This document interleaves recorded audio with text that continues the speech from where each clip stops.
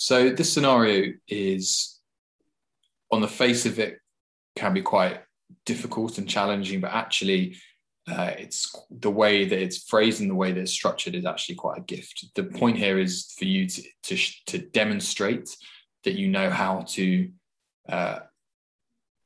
assess accurately and without missing anything out important, a very common presenting complaint in gastroenterology and hepatology, which is jaundice. So the key things you want to get across to the examiners and interviewers is that you have a strategy and a plan in your head about how you do that, and a structure.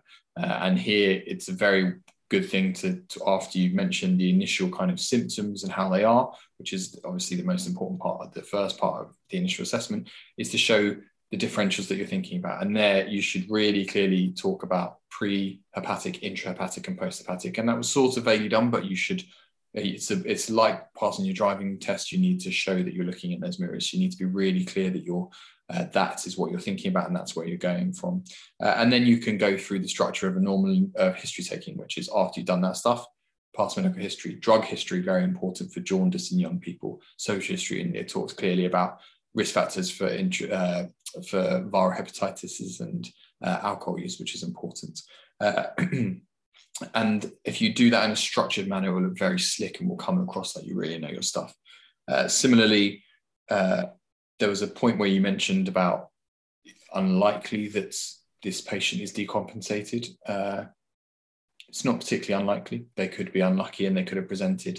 And whilst that's lower down on the differential, if you throw that in there and say you'd ask about symptoms or signs as suggestive of decompensation, you've already ticked off that box in the examiner's mind. So you talk about things like, so jaundice is certainly a sign of decompensation, but ascites, abdominal distension, swelling, leg swelling, bleeding, encephalopathy, all of these things are important, and you can quickly ask them and show to the examiner that you're aware of what direction this might be going in and doing it.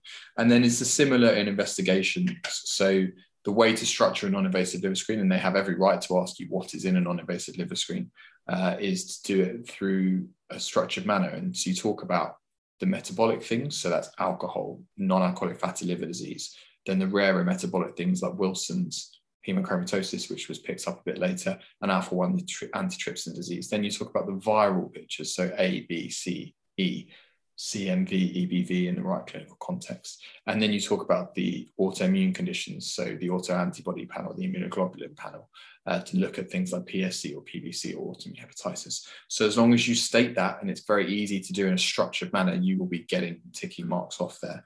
And then when you get to a bit more niche stuff, it's, if you're getting to those questions in the station, it's clear that you've done well. So don't feel bad if you don't know the correct answer to the last scenario. But other than that, then, there was a lot of good stuff there. It just, the focus when you're giving an interview is to make it seem slick and like you know it like the back of your hand. Perfect. That's very useful, thanks. And can I just, one question, the ferritin here was quite high. Is that presumably, I was thinking of hemochromatosis.